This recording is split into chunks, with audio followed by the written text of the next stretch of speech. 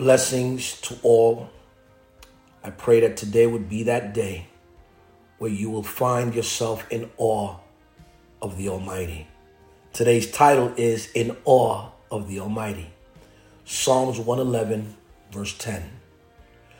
Fear of the Lord is the foundation of true wisdom. All who obey his commandments will grow in wisdom. Praise him forever.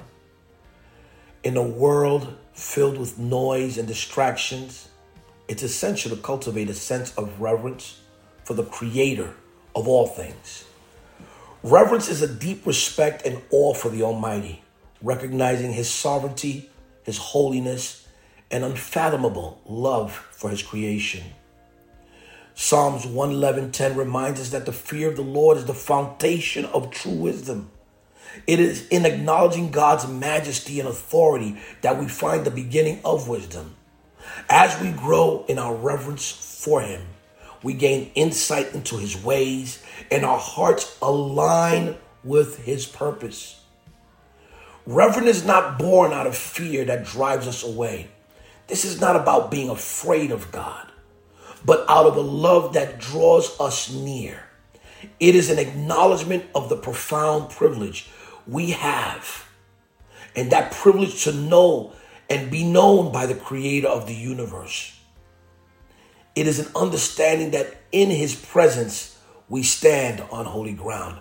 That means that the ground that you seek to stand on is not what's holy. It's being in his presence that causes the ground to be holy.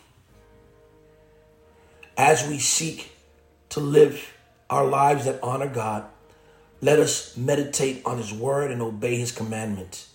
In doing so, we open ourselves to a deeper connection with him, allowing his wisdom to flow into every aspect of our lives. Let us also praise him forever, for he is worthy of all adoration and all worship.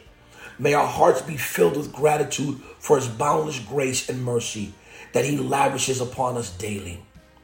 Today, take a moment to reflect on the greatness of our God.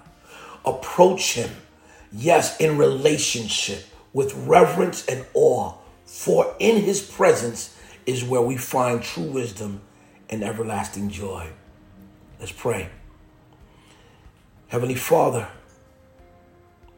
King and Lord, we come before you with hearts full of reverence and awe.